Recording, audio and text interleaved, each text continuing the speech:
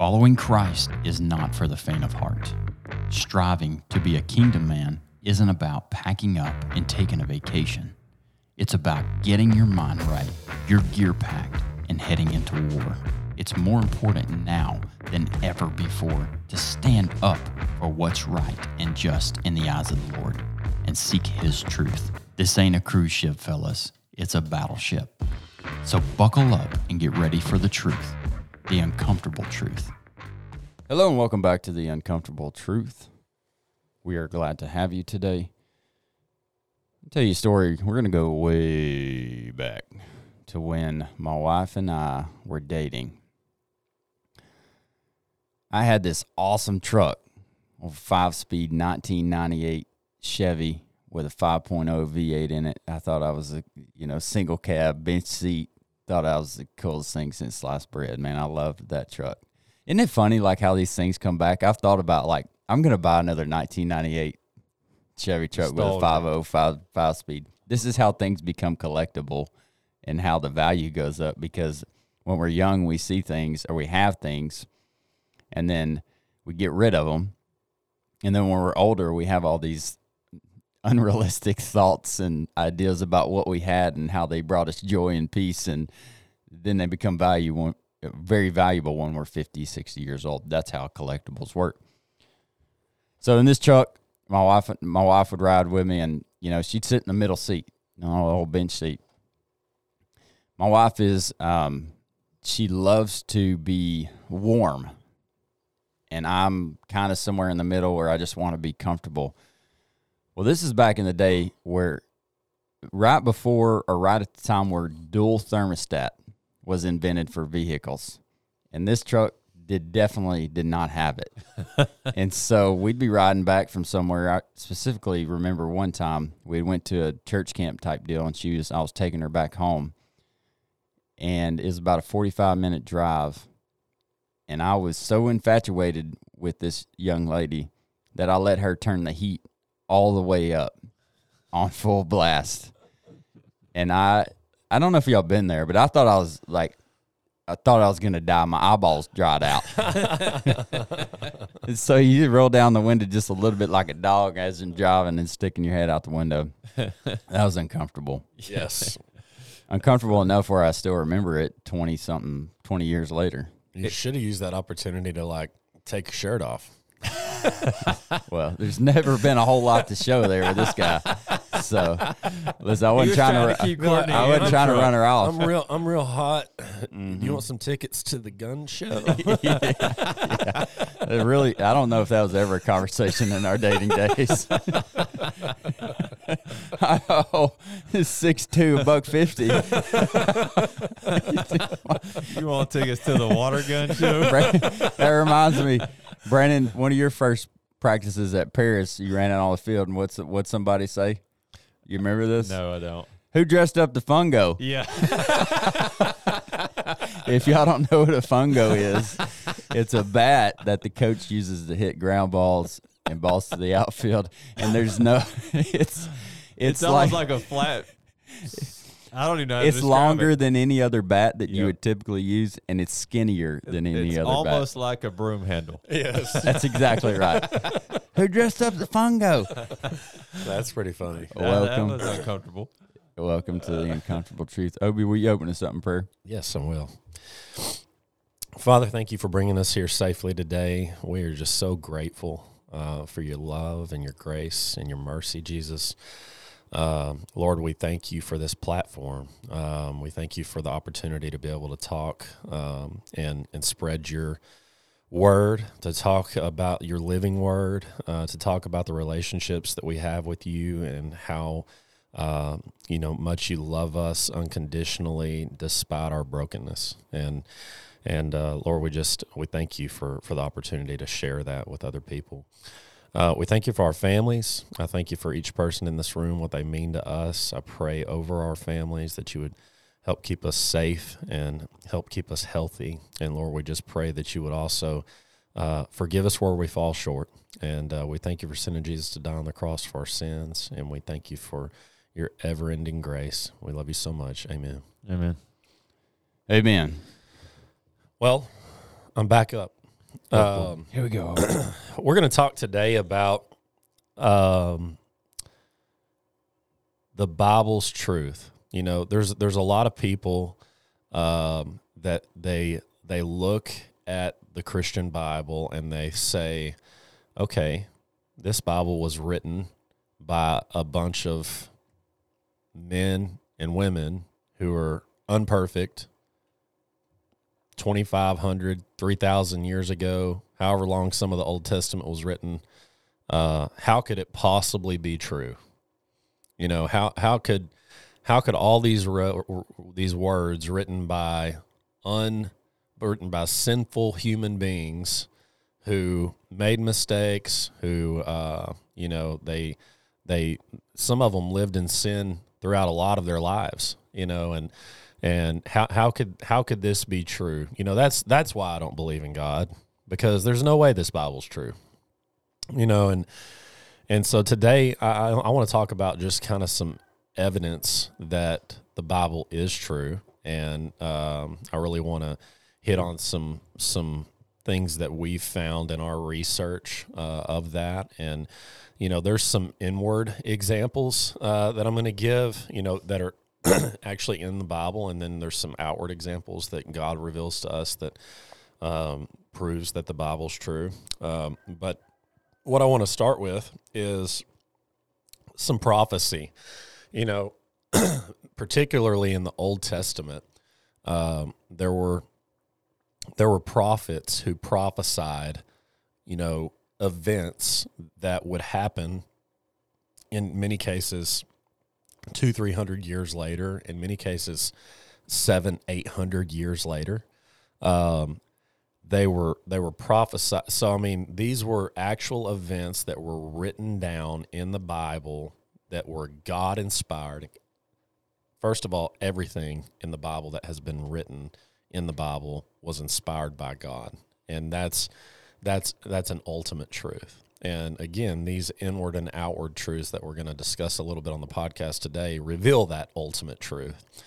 But just a couple of events that we can go back and look at, and then we have reference to later in life. Of course, not in our lives, but most of these prophecies happened back in like anywhere between 500 to 700 BC. And for those who don't know, BC is the events leading before Christ, before Jesus entered the world, and then most people refer to any event after that as AD. So it's almost like you go from, say, 1,000 BC down to 0, and then from 0 up to, say, 2022, the time that we're in now.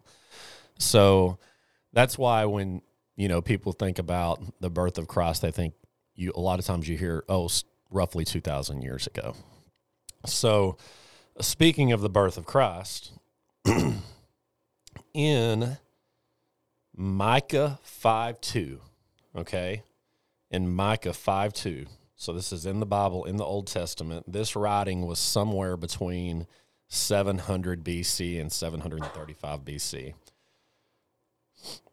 Micah 5:2 says, "But you, O Bethlehem, are only a small village among all the people of Judah.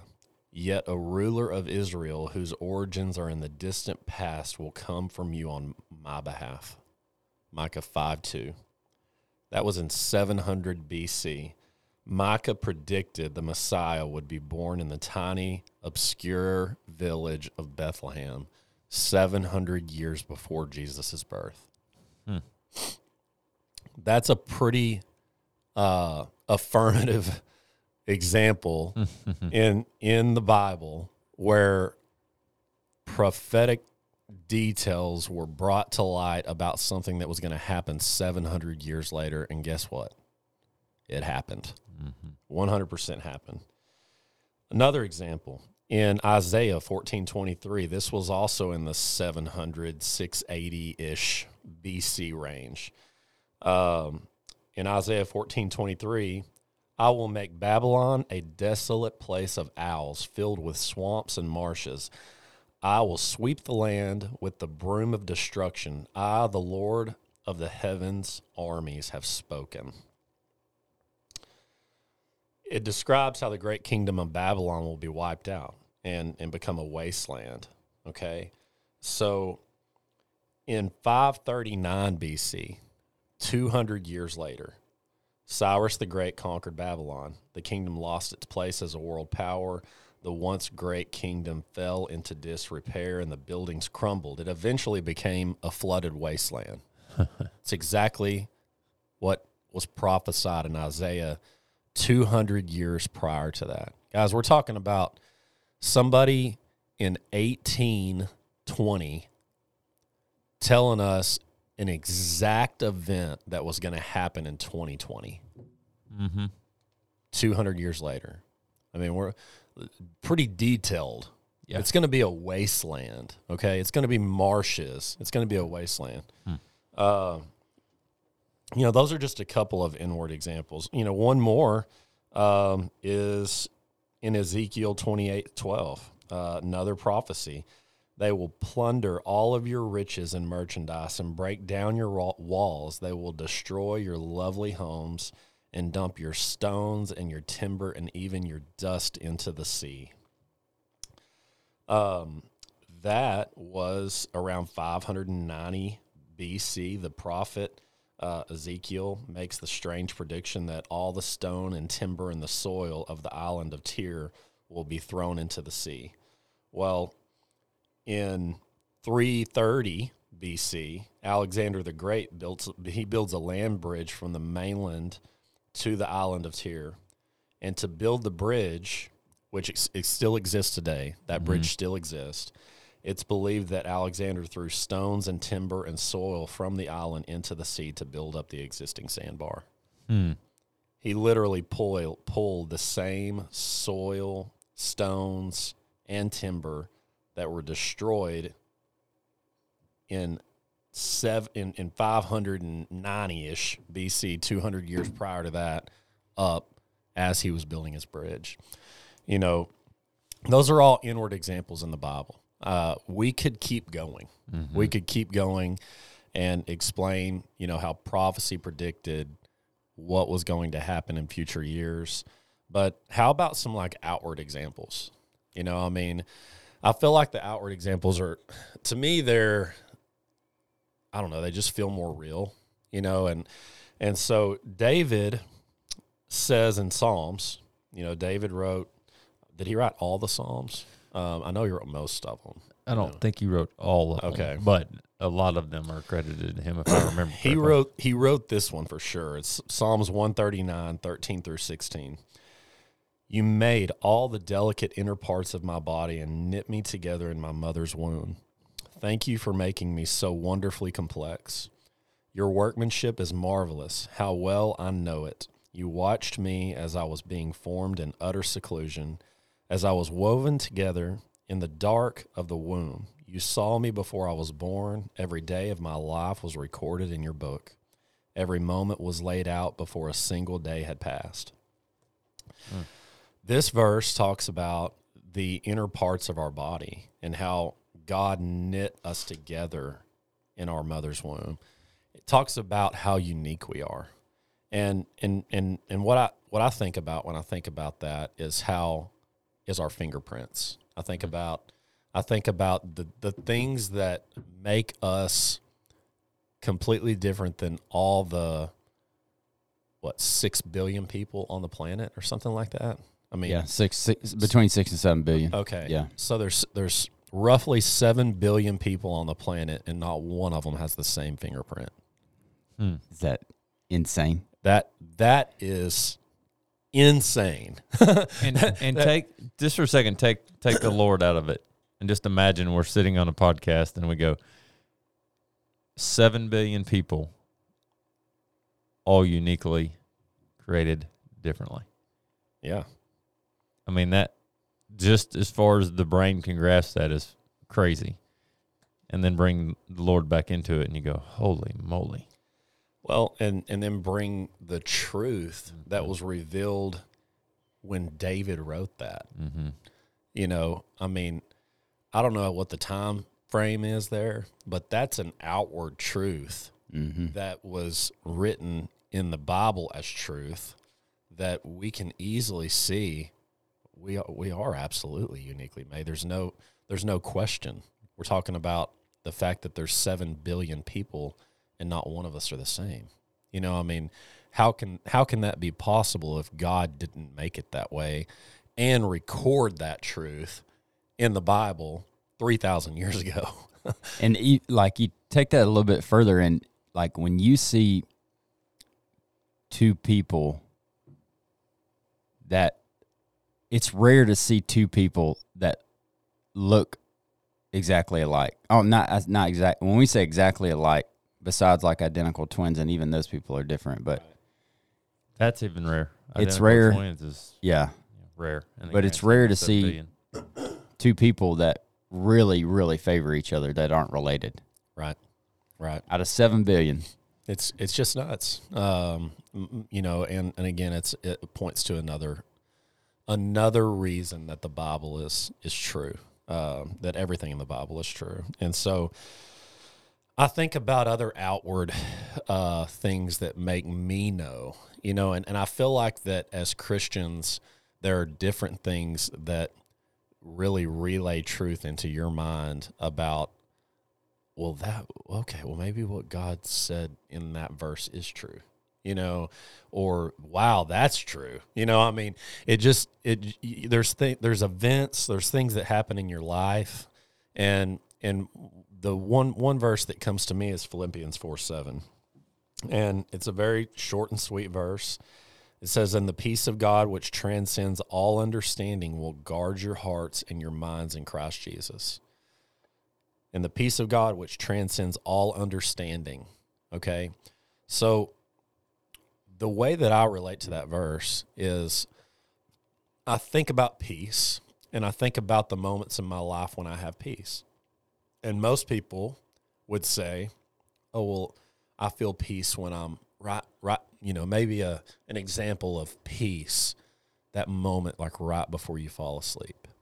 You know, you think about that moment right before you fall asleep and you're like, wow, I just really feel peaceful right now. Maybe it's when you first wake up in the morning and you're from a really good night's rest and it's just a peaceful feeling that you have over your body. You don't think about having peace in those moments of fear or trial, or, you know, you're going through a really rough patch. Those are moments where you feel anxious and fear and almost the opposite of peace. However, the way that this verse really rings home in my mind, and that I know it's true, is that God says in this verse that his peace, when we have a relationship with him, transcends all understanding. Mm-hmm. So I've had moments in my life where peace should have been the furthest thing from my mind. Mm-hmm. It should have been the furthest thing from what I was experiencing. But I was experiencing peace in that moment. I truly was. It was like, okay, hold on. This is supposed to really be a situation where peace should be far from you. Mm-hmm. But it literally says in this verse, it transcends all understanding. It doesn't make sense. You have a relationship with God and you seek God's will for your life and you're in alignment with the Lord on a weekly basis, on a monthly basis, and your goal in life is to nourish that relationship. If that's you, God says that you're going to experience joy and peace that transcends all understanding. And so I've been in those moments, guys. I've been in those moments where that peace just doesn't make any sense, and I know that verse is true. Mm-hmm. I know it's true. That's your evidence. That is my evidence. Yeah, exactly. And again, we're all going to experience different evidence. Your own evidence. Mm-hmm. Yeah. But that's, I just wanted to kind of share that with you guys. Maybe, you guys kind of bounce some ideas off of that. But that's one thing that just really rings true in my mind of, and we can go back and we can look at those aha moments in life where God says, I've got the plan. I know what's going on. We don't know in the moment. And then 3 months later or 3 years later, it's like, he does have the plan. Yes. He knows exactly what he's doing.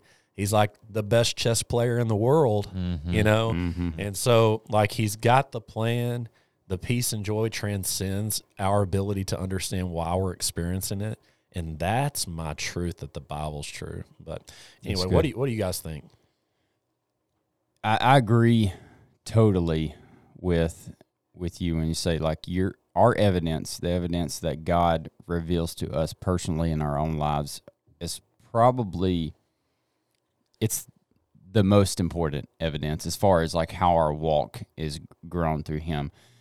I think on the other side of that, knowing that the Bible is true and going through these examples that God is real, Jesus walked this earth as a sinless man to die for our sins so that we could be with him in eternity, and seeing all those predictions and those prophecies that are in the Bible, just like with if you have a mentor on this earth that's walking you through different situations that you can talk to, our challenge is to put as much weight on those things that other people tell us. I say other people, the Bible, to put as much weight and learn as much as we possibly can through those experiences that we didn't have to go through, to really try to put ourselves in those situations and understand the true evidence and the reality that God is real, and that God is real in my life by what he's telling me in the Bible, versus having to go through those moments in our life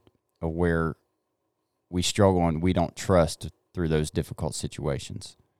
Does that make sense? Yeah, makes perfect sense. The thing that jumped into my head was there's a movie out there called The Case for Christ. Highly recommend it. And I think it's a book also, I'm sure. I haven't read the book. The short version is that it's an atheist who's going to set out to prove that the Bible's not true, factually. And I'm just going to cut to the end. He became a believer.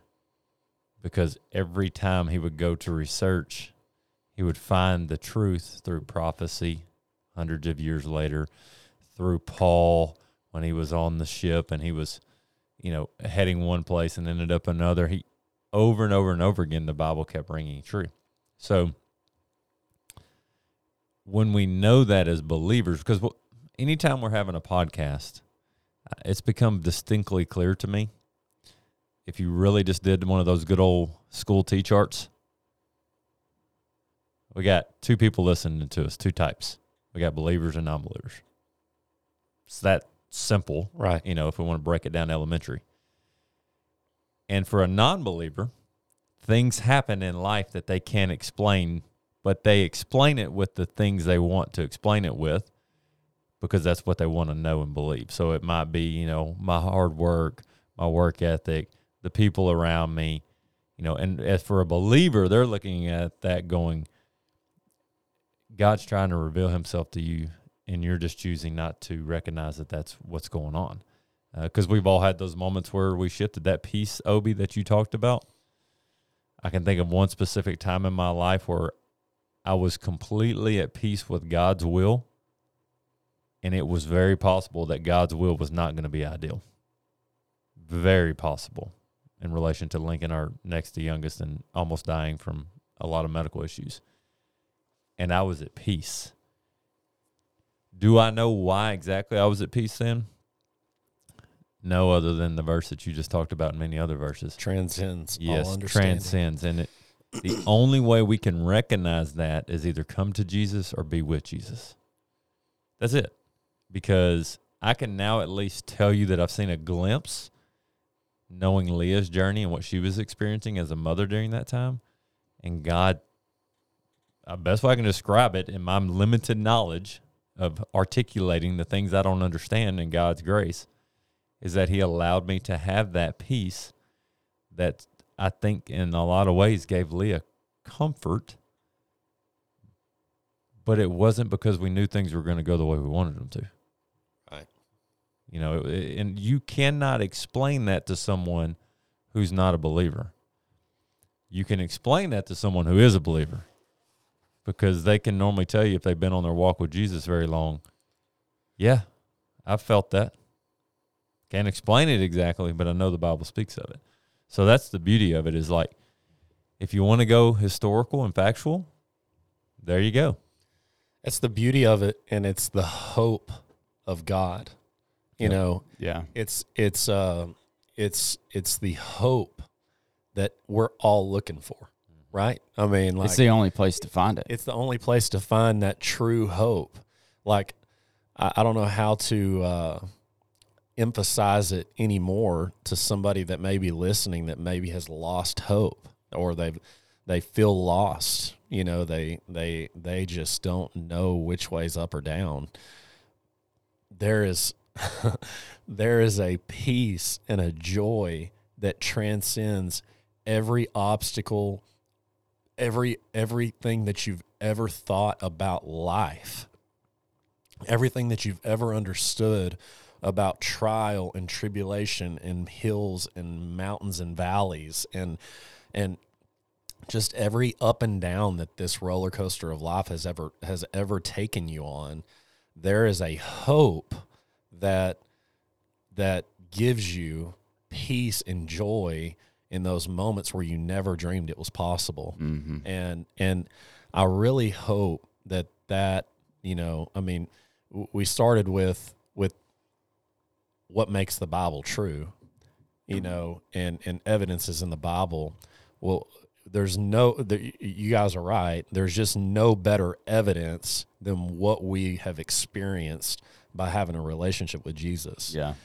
We can't describe it in some cases. It's beyond understanding. You know, I mean, I keep on saying that, but it's so true. You know, I mean, you don't understand why God would give you peace in the midst of a possibility that maybe, just maybe, your child was meant to go to heaven before you. Mm-hmm.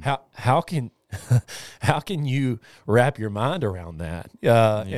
You can't. That's exactly right. You can't wrap your mind around it without God, without that hope. You can either recognize that you have the choice to choose his hope in unknown things, or you embrace the fact that I can control things that I really can't control. That's really it. Yeah, I mean, like, that's right. It's always that way. And when you embrace the falsity that you can control the things that you really can't control, That's when it falls apart. That is a very slippery slope, folks. It is. And it is a scary ride, and there is very little hope that you're going to find in that. I don't remember the verse. I'm going to start trying to do a better job of giving actionable advice to anybody listening. Like, if they go, where can I go? What can I do? Mm-hmm. There's a thing called the Bible Project. Download the app on your phone. If you struggle to connect with, like, what is the Bible? How do I read it? It's an unbelievable resource with these guys that have a heart for just connecting all the dots and letting you understand all the different characters and how they connected and themes in the Bible and God's image and things we don't understand and those kind of things. And it literally walks you through, and it kind of gamifies it in a way that, like, it's like being in kindergarten again. And I love it because I need it that simple. Yeah. You know, but the reality is that if we start chasing the ability to control things that we think we can control, that all of us here know we can't, what that really is creating idols in a lot of ways. And there's a verse in the Bible, I cannot remember it off the top of my head, but I came across it recently, where he basically says, God says, do any of those other idols y'all been worshiping talk back to you? Can they have a relationship with you? Do they move? No, you dummies. Right. They don't. Exactly. I do. I mean, that's Brandon Gow's version of the Bible here, but that's a BG version. So I love that, because how many things have we worshiped falsely in our life that have taken us off the path of Jesus? And that thing doesn't talk back to us. It doesn't comfort us. It doesn't forgive us. It doesn't give us the redemptive possibility of Jesus' blood. None of them. There's no hope there. Yep. And I assure you, that's what the world is searching for. Mm-hmm. Yeah. They're searching for hope. And I'm here to tell you loud and clear, there is hope and there is peace and there is joy. That True peace, true joy, right. like real stuff. I mean, if you've right. been on that path, Eternal. Yes. Yeah. If you've been on that path, and I think we all have at some point in our life where we're chasing idols, money, women, sex, drugs, fame, respect, self-glorification, how people view all those things. When you get them, look back at your experiences, and when you get them, how long does it take? Were you happy? Yeah. How long were you happy? When does it fades? Yes. If it always fades, it will never stick. That feeling will be there for a minute, but it will never stick. I think it's really important in our day-to-day walk to write down these moments of evidence in our lives. Mm-hmm. Some of them just stick with us because they're so impactful. Brandon, yours with Lincoln, my life, my wife's life with her dad passing. Those are moments in our lives that you don't have to write them down because they're so momentous or big. Yeah. I try to use a big word there, but You were whatever. good. Okay. I was going with you. Momentous. But there are so many other times in our life where God is giving us evidence that even as Christians, we will still write off sometimes as or not giving it the true and full respect that God deserves through that moment of bringing us through something and writing it down as evidence. That's evidence that I can go back to in my life and say, okay, I've been through a similar situation before.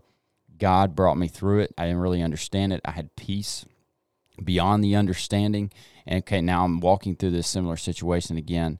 I believe because God has shown himself faithful through these other moments in my life, and I'm reading them in my journal, that I'll walk through this with my wife, with my best friend, with my brother, with my mom and dad, with somebody that works for me, with somebody that I work for, that he has been here. He is not going anywhere. When I say he, I mean the Lord.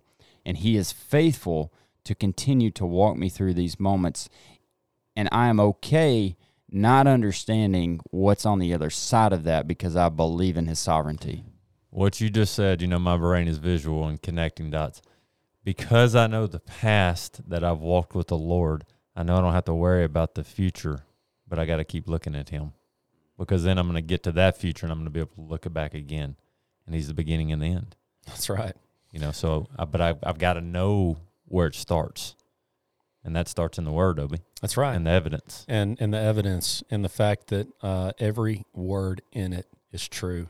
I encourage you to test that theory. It's not a theory. Test that fact. Yep. Research it. Do what the guy that Brandon talks about in the movie that literally was an atheist that converted to Christianity because he chose to try and prove that the Bible was false. Yep. And so anyway, it's true. There's inward evidence. If you're seeking his will and you are just going after trying to nourish your relationship with the Lord, you're going to feel the outward, evidence all the more. And so go out and do that. The practical way to do it is to just start digging in the Bible like Brandon talked about. Download that app. Download that app and really dig into it and let it walk you through the steps to start learning more about the Lord. And I can't wait for you to experience some of those moments of just transcendent peace and joy. So leave you with that. Thanks so much for joining us today. We appreciate you being here. Go out and kick the day in the face, and we'll catch you on the next one.